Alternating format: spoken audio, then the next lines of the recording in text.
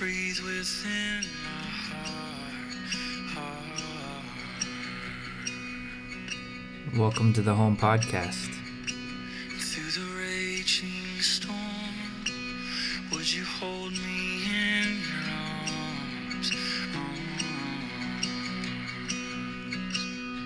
arms? Song of the week.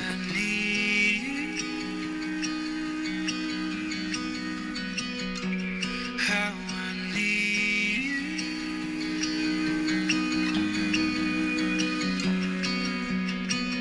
I need your love like I need water.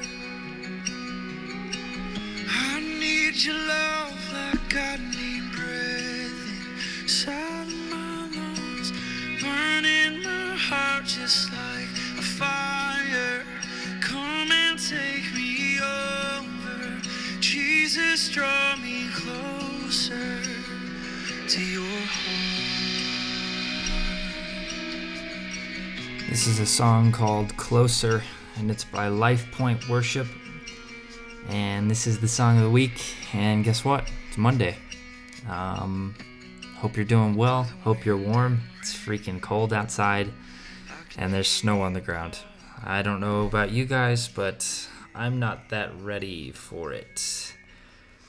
But it is what it is. It's fall, and it's Colorado, and it happens. So, got a lot of stuff going on at the home. All good stuff, all encouraging stuff, and yeah, we're excited for the future. So I guess first couple announcements is we are done having Saturday night services, because we're gonna enjoy fall. We're going this Saturday, the 14th. We're going to a pumpkin patch. Go to our Facebook page and find the event for the location. And then the weekend after that, which is the 21st, we're doing a night of worship, and we're just gonna worship, and it's gonna be great. Chris Moll's gonna sing some songs for us and do that.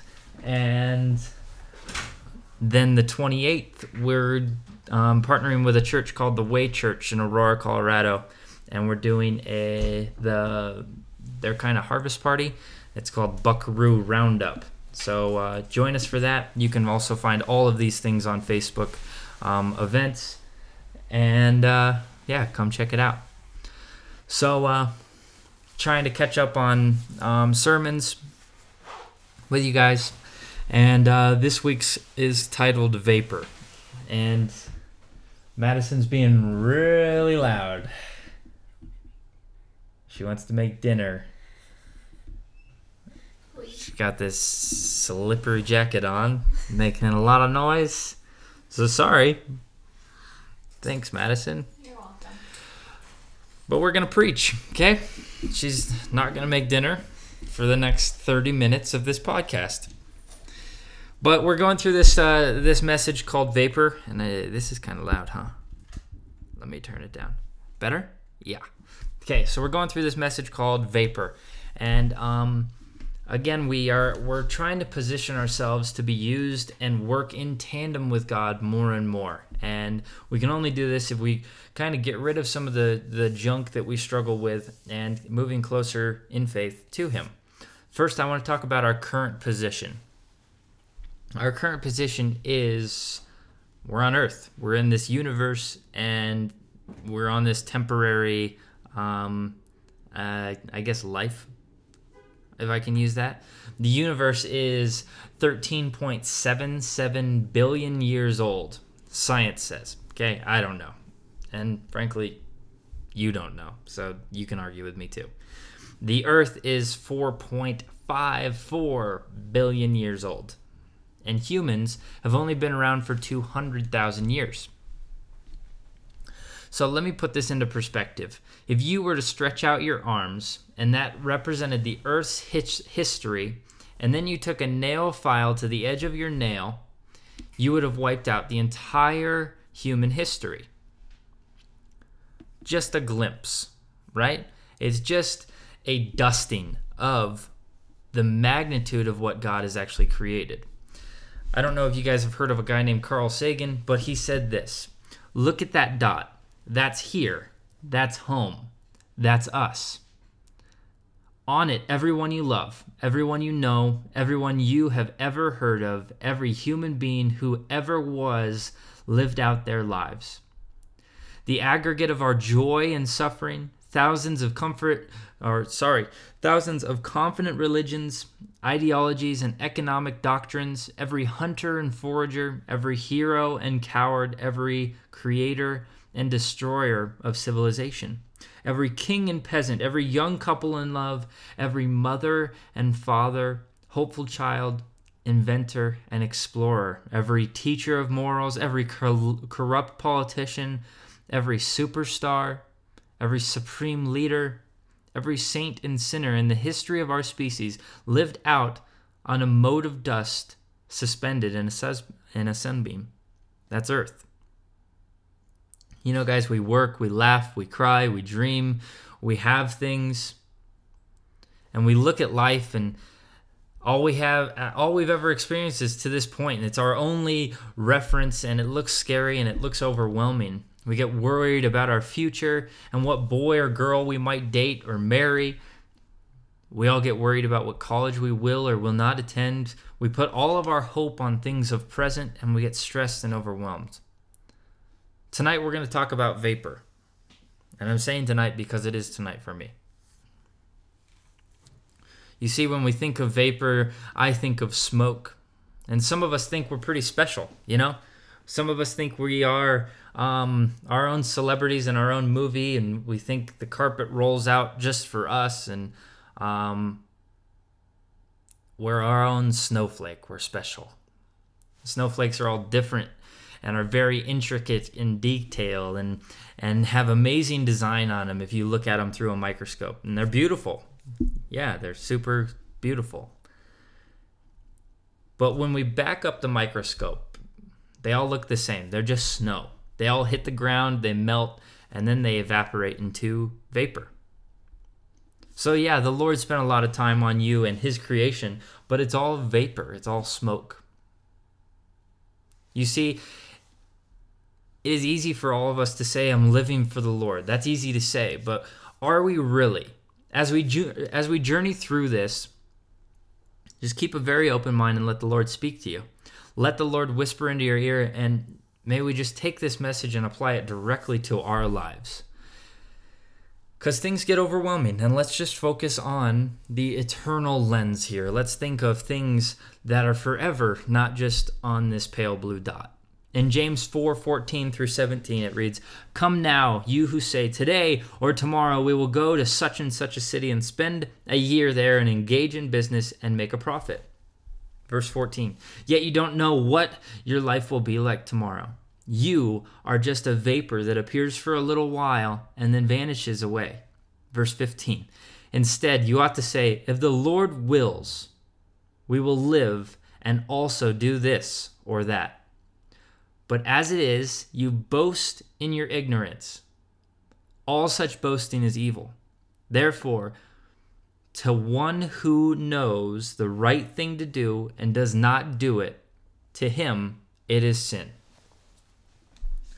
Life is short. No matter how long we live. We could live to 400. It's still short. We could live to 10. It's still short. Do not be deceived into thinking we have lots of remaining time. I believe so wholeheartedly that that's a scheme of the enemy. It says, oh, you can push it off another day. Oh, you can push it off another day. Oh, you can get in the Word another day. Do not be deceived into thinking we have lots of remaining time to live for Christ on earth. Don't be deceived into thinking we have lots of remaining time to be with loved ones and even redeem relationships with enemies or do what you know to do. We tend to think that doing wrong is sin. And in this passage we just read in James, sin also means not doing right. We know it is sin to lie. It can also be sin to know the truth and not tell it. We know sin is to speak evil of someone. It's also sin to avoid him or her when you know they need a friend. We as Christians should be willing to help as the Holy Spirit guides us. If the Holy Spirit directs you to do a kind act or serve or restore, we do it. Because we don't know what's next.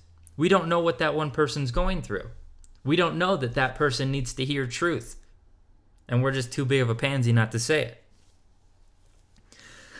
This was a humbling message for me to prepare because you may notice there's a little bit harsher of language than I might normally use, and it really struck to the core of me when I was preparing this, because in this passage in James it says, you are just a vapor that appears for a little while and then vanishes away. I'm going to journey to say that everything on earth is meaningless, completely meaningless. It's smoke and vapor, it's smoke and mirrors, and it's just here for a moment and then gone for the next. And when I was doing this live, if you will, and when you could see my face and my hands and stuff, I was lighting a match for every single time I said vapor. So, if you will, envision this. Every single time I say vapor, a match, and then I blow it out and there's smoke. And it's there for a little bit and it goes away. So cars, it's vapor. A house is vapor. Clothes is vapor. Money is vapor. Stress is vapor. Anxiety is vapor. Popularity is vapor. Status is vapor. Rent is vapor. Family is vapor. Grades, vapor. Past, vapor. Present, vapor. Future, vapor. Boyfriend, girlfriend, vapor. Here for a moment, gone the next. Fun for a second, gone the next. You see, all of this is vapor to our God. And what you'll notice, if you lit that many matches, there would be a little bit of smoke in your room, but then it would fade away in about a minute. It's gone. It dissipates. I don't know where it goes, but it goes away. There's a difference between vapor and obedience. I'm not saying give up and shut everything down and go live in a tree and in the middle of nowhere. I'm saying see what God thinks of those things and then act. What does God think of your car? What does God think of your house? What does God think of your relationships? Whatever he thinks, then you act on it. Vapor is here and then gone the next, not worth the stress and fear. Obedience is what is God saying about that thing? Here's an example. Vapor mindset with money is money can't be your God. Obedience mindset with money is God, how do you want to spend this money? Vapor mindset with popularity is a need for self-worth. Obedience mindset with popularity is God, how do you want me to use this platform you have given me? Very different, right? One is for glorifying ourselves, one is for glorifying God. It makes perfect sense, right? So let's just do it. For the remainder of this message, I want to focus on this awesome story of a guy named Gideon. This was the ultimate underdog story, and I want to draw your attention to something in the story that is often overlooked. So we're going to go to Judges 6, and we're going to start in verse 11. And I'm just going to kind of read through this and kind of talk as needed. So, enjoy. Story time with Lex. Judges 6, verse 11. Now the angel of the Lord came and sat under the terebinth of Ophrah, which belonged to Joshua the Abiezrite. Yeah, fun names. While his son Gideon was beating out wheat in the winepress to hide from the Midianites. So, rewind. The Midianites are oppressing Israel. Okay? What I mean by that is they're intimidating. They are kind of power trippy. Okay? So, first thing I want to draw your attention to is Gideon is separating the wheat or is beating out the wheat in the winepress to hide from the army of Midian, the Midianites, right? This is the ultimate VeggieTales story. And I want to keep on reading for one more verse. Verse 12 says, "And the angel of the Lord appeared to him and said, 'The Lord is with you, O mighty man of valor.'" So this is interesting, right? Because they are at war, and Gideon, who, as you might know, is a band geek, and he is hiding in the wine press. Okay? Wine presses are usually down in a valley, and there's not much wind in those. So when it says Gideon was beating out wheat in the wine press, it means he was having to work really hard, because usually the wind does all the work. Because usually they beat out wheat outside, and when the wind can take away the chaff, and the wheat then is kind of filtered out. So right away, we see Gideon operating in what he has decided his identity is. Right? And then we see the angel appear on the scene and call him, "O mighty man of valor." You guys catching what I'm kind of going after here? He is operating in his own identity of fear. The angel and the Lord is saying, "Hey, you're a mighty man of valor." Okay? Let's keep on going. Verse 13. "And Gideon said to him, 'Please, sir, if the Lord is with us, why then shall all this happen to us? And where are all the wonderful deeds that our fathers recounted to us, saying, Did not the Lord bring us up from Egypt? But now of Midian.'" Verse 14. And the Lord turned to him and said, "Go in this might of yours and save Israel from the hand of Midian. Do not I send you?" And he said to him, "Please, Lord, how can I save Israel? Behold, my clan is the weakest in Manasseh, and I am the least in my father's house." Again, this is Gideon saying, "Woe is me," and making up excuses for, no way, the Lord can't use me. I'm the weakest. I'm the least in my father's house. And I'm terrified. But the angel says, "O mighty man of valor." Verse 16. And the Lord says, "But I will be with you, and you shall strike the Midianites as one man." And he said to him, "If now I have found favor in your eyes, then show me a sign that it is you who speak with me." Verse 18. "Please do not depart from me until I come to you and bring out my present and set it before you." And he said, "I will stay till you return." I love how casual this is. Gideon just casually talking to an angel. It's just hilarious. Verse 19. "So Gideon went into the house and prepared a young goat and unleavened cakes from an ephah, a bag of flour. Yes. The meat he put in a basket, and the broth he put in a pot, and brought them to him under the tur beneath, and presented them. And the angel of God said to him, "Take the meat and the unleavened cakes, and put it on this rock, and pour the broth over them." And so he did. Then the angel of the Lord reached out the tip of his staff that was in his hand, and touched the meat and the unleavened cakes. The fire sprang up from the rock and consumed the meat and the unleavened cakes. And the angel of the Lord vanished from his sight.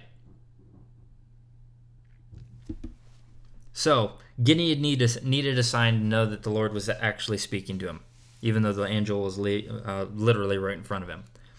So he brings out some meat and some broth, and the angel burns it up, and then vanishes and says, "Okay, you take some time, digest this." Verse 22. Then Gideon finally perceived that he was the angel of the Lord. And Gideon said, "Oh, alas, O Lord God, for now I have seen the angel of the Lord face to face." But the Lord said, "And peace be to you. Do not fear, you shall not die." Then Gideon built an altar there to the Lord and called it, "The Lord is Peace." To that day, it still stands. Verse 25. That night, the Lord said to him, "Take your father's bull and the second bull 7 years old, and pull down the altar of Baal that your father has, and cut down the Asherah, I suck at these names, that is beside it. Verse 26. And build an altar to the Lord your God, your God on top of the stronghold here, with stones laid in due order. Then take the second bull and offer it as a burnt offering with the wood of the Asherah that you shall cut down. So Gideon took 10 men of his servants and did as the Lord told him. But because he was too afraid of his family and the men of the town to do so, he did it by day, he did it by night. So again, Gideon is still operating in who he is calling himself to be. Still operating in fear, still operating in a lot of insecurity, still not just doing it, you know? He even had to do it during the night because he was afraid. Let's keep going. 28. When the men of the town rose early in the morning, behold, the altar of Baal was broken down, and the Asherah beside it was cut down, and the second bull was offered on the altar that had been built. And they said to one another, who has done this thing? And after they had searched and inquired, they said, Gideon, the son of Joash, has done this thing. Verse 30. Then the men of this town said to Joash, bring out your son, that he may die, for he has broken down the altar of Baal and cut down the Asherah beside it. So Joash said to all who stood against him, will you contend for Baal, or will you save him? Whoever contends for him shall be put to death by morning, for he is a god. Let him contend for himself, because his altar has been broken down. That's so awesome. That's so freaking, what's a better term? Rad? Yeah. He says, if your Baal god is so strong, let him get back up on the throne himself. Let him take back his altar for himself. Of course, never happened because he was a fake god. 32. Therefore, on that day, Gideon was called Jerubbaal. I don't know how to say it. Jerubbaal. No clue. That is to say, let Baal contend against himself, because he broke down his altar. Verse 33. Now all the Midianites and Amalekites and the people of the east came together, and they crossed the Jordan and encamped in the valley of Jezreel. But the Spirit of the Lord clothed Gideon, and he sounded the trumpet, and the Abiezrites were called out to follow him. And he sent messengers throughout all Manesh, and they too called out to follow him. And he sent messengers to Asher, Zebulun, another one, and they went to meet them. Okay, so he's kind of forming an army here. Verse 36. Then Gideon said to God, if you will save Israel by my hand, as you have said, behold, I am laying a fleece of wool on the threshing floor. If there is dew on the fleece alone, and is dry on the ground, then I shall know that you will save Israel by my hand, as you have said. And it was so. When he came early next morning and squeezed the fleece, he wrung out enough dew from the fleece to fill a bowl with water. Then Gideon said to God, let not your anger burn against me. Let me speak just once more. Please let me test just once more with the fleece. Let it be dry on the fleece only, and on the floor let there be dew. Verse 40. And God did so that night, and it was dry on the fleece only, and on the ground there was dew. It's kind of comforting to know that we can test things against God and say, hey, I'm a little worried. I don't know if this is my own pride or my own ego or my own anger burning against these people who are oppressing my people. And God kind of honors it and says, hey, I understand. I understand that you're a little worried about this. Let me prove myself. It's kind of cool. So now we're going to shift into chapter 7, verse 1. Then Gideon and all of his people who were with him rose early and encamped beside the spring of Harod. And the camp of Midian was north of them by the hill of Moreh in the valley. The Lord said to Gideon, the people with you are too many to give the Midianites into their hand, lest Israel boast over me, saying, my own hand has saved me. Now therefore proclaim in the ears of the people, saying, whoever is fearful and trembling, let him return home and hurry away from Mount Gilead. Gilead. Yeah, I like that. Then 22,000 of the people returned, and 10,000 remained with Gideon. Verse 4. And the Lord said to Gideon, the people are still too many. Can you imagine this? There's a huge freaking army, and the Lord's saying, 10,000 still too many. You gotta cut this back. The people are still too many. Verse 4.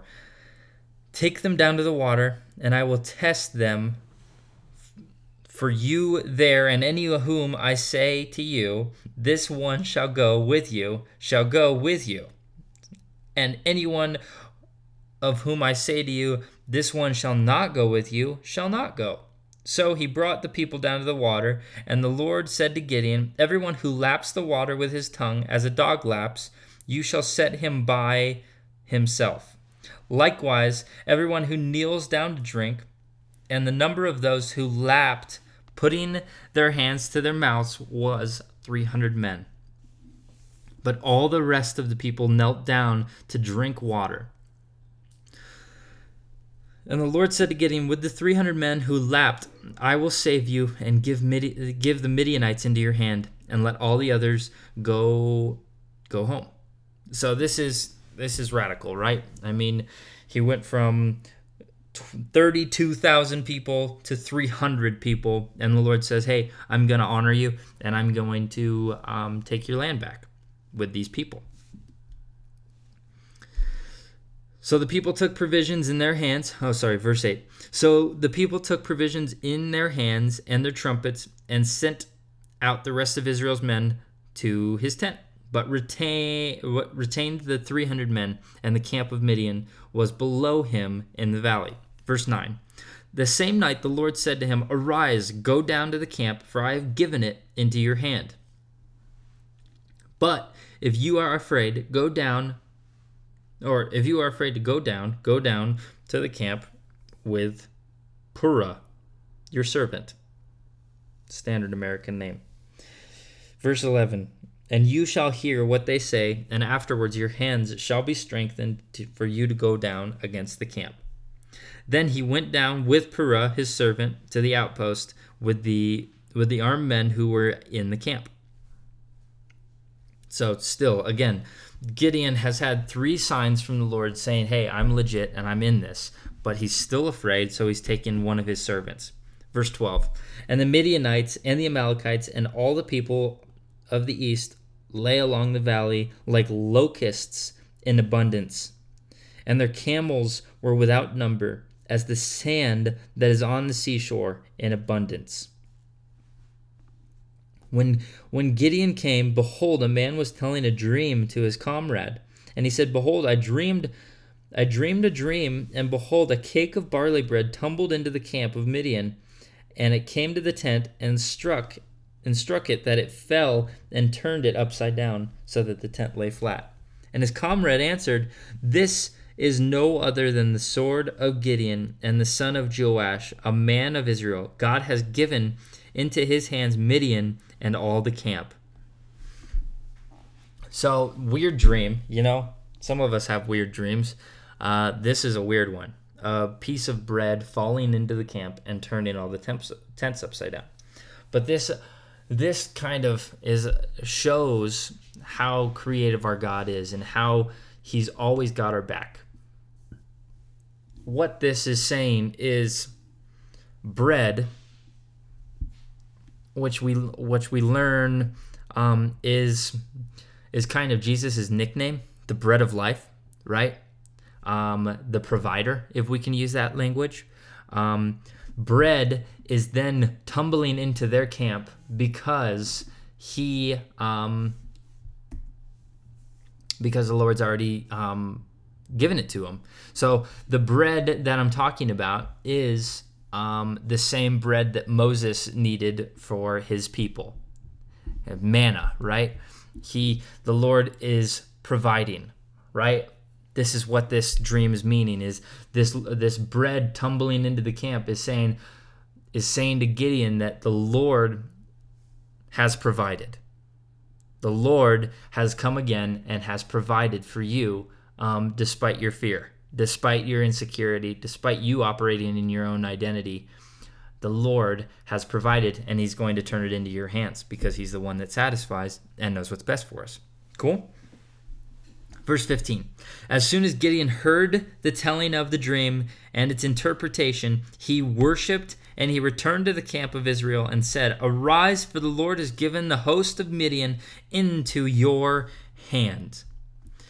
So a fearful Gideon walked down into a camp, needed to take his servant, and now he heard a dream and now stopped everything that he was doing and worshiped the Lord. Kind of cool, right? Really cool. He divided the verse 16. He divided the 300 men into 3 companies, 3 groups of 100 guys. Put trumpets in their hands, and all of them, and empty jars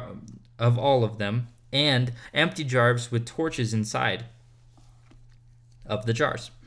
And he said to them, "Look at me and do likewise. When I come to the outskirts of the camp, do as I do.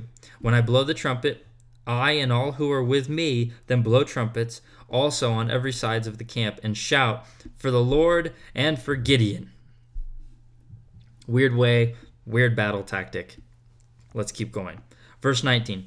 So Gideon and the 100 men who were with him came to the outskirts of the camp, and beginning of the middle watch, when they had just set the watch, and they blew the trumpets and smashed the jars that were in their hands, and the 3 companies blew the trumpets and broke their jars. They held in their left hands the torches, and their right hands the trumpet to blow. And they cried out, "A sword for the Lord and for Gideon." Verse 21. And every man stood in his place around the camp, and all the army ran and cried out and fled. When they blew the 300 trumpets, the Lord set every man's sword against his comrade and against the army. And the army fled as far as Bethsheba towards Zebirah, and in order of all these weird names.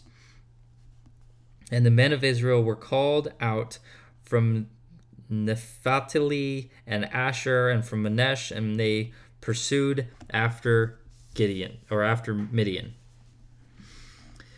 Gideon sent messengers throughout all the hill country of Ephraim, saying, "Come down against the Midianites and capture the waters against them." So all the men of Ephraim were called out and captured the waters of Bethrab and the Jordan, and also the Jordan. They captured the 2 princes of Midian, Oreb and Zeb. They killed Oreb at the rock, and Oreb and Zeb they killed at the winepress of Zeb. Then they pursued Midian and brought the heads of Oreb and Zeb to Gideon across the Jordan. Okay, so the ultimate underdog story, the ultimate, rooting for the little guy, you know? Gideon brought a trumpet to battle instead of a sword. It's weird tactic. But one I want to kind of drill home tonight is that the Lord provided, yes, 1. And 2nd, despite his fear, the Lord still showed up. So what I want to get at is, it says the army was the amount of locusts and the camels were the amount of sand on the seashore. So sometimes in our life we think we have these huge things in front of us and they're overwhelming. And what I want to tell you tonight is that it's just vapor. It's not that big of a deal. And it's vapor because if the Lord can conquer the sand on a seashore of angry men with swords and bow and arrows and full armor and all of this stuff, the Lord can also conquer your battle that you're facing tonight. The Lord can conquer your family struggle tonight. The Lord can conquer your identity struggle tonight. He can do it. We follow a Savior who says, "Come to me, all who are burdened, for my yoke is easy." I mean, that's comforting, right? In God's sight, in eternal sight, the struggle you're going through right now is small. Yeah, he knows that it means a lot to you, and he knows that he needs to show up in a mighty way, and he knows that you're scared and all of these things, but it's small to him, and we shouldn't be all worked up about it because it's vapor. It's here for a second and gone the next. That battle was overwhelming to Gideon. Your battle is overwhelming to you. But the bottom line is, it's not overwhelming to God, because if he's for us, nothing can stand against us. And that's really good news. And I wouldn't want it any other way. Because I face things that are scary all the time.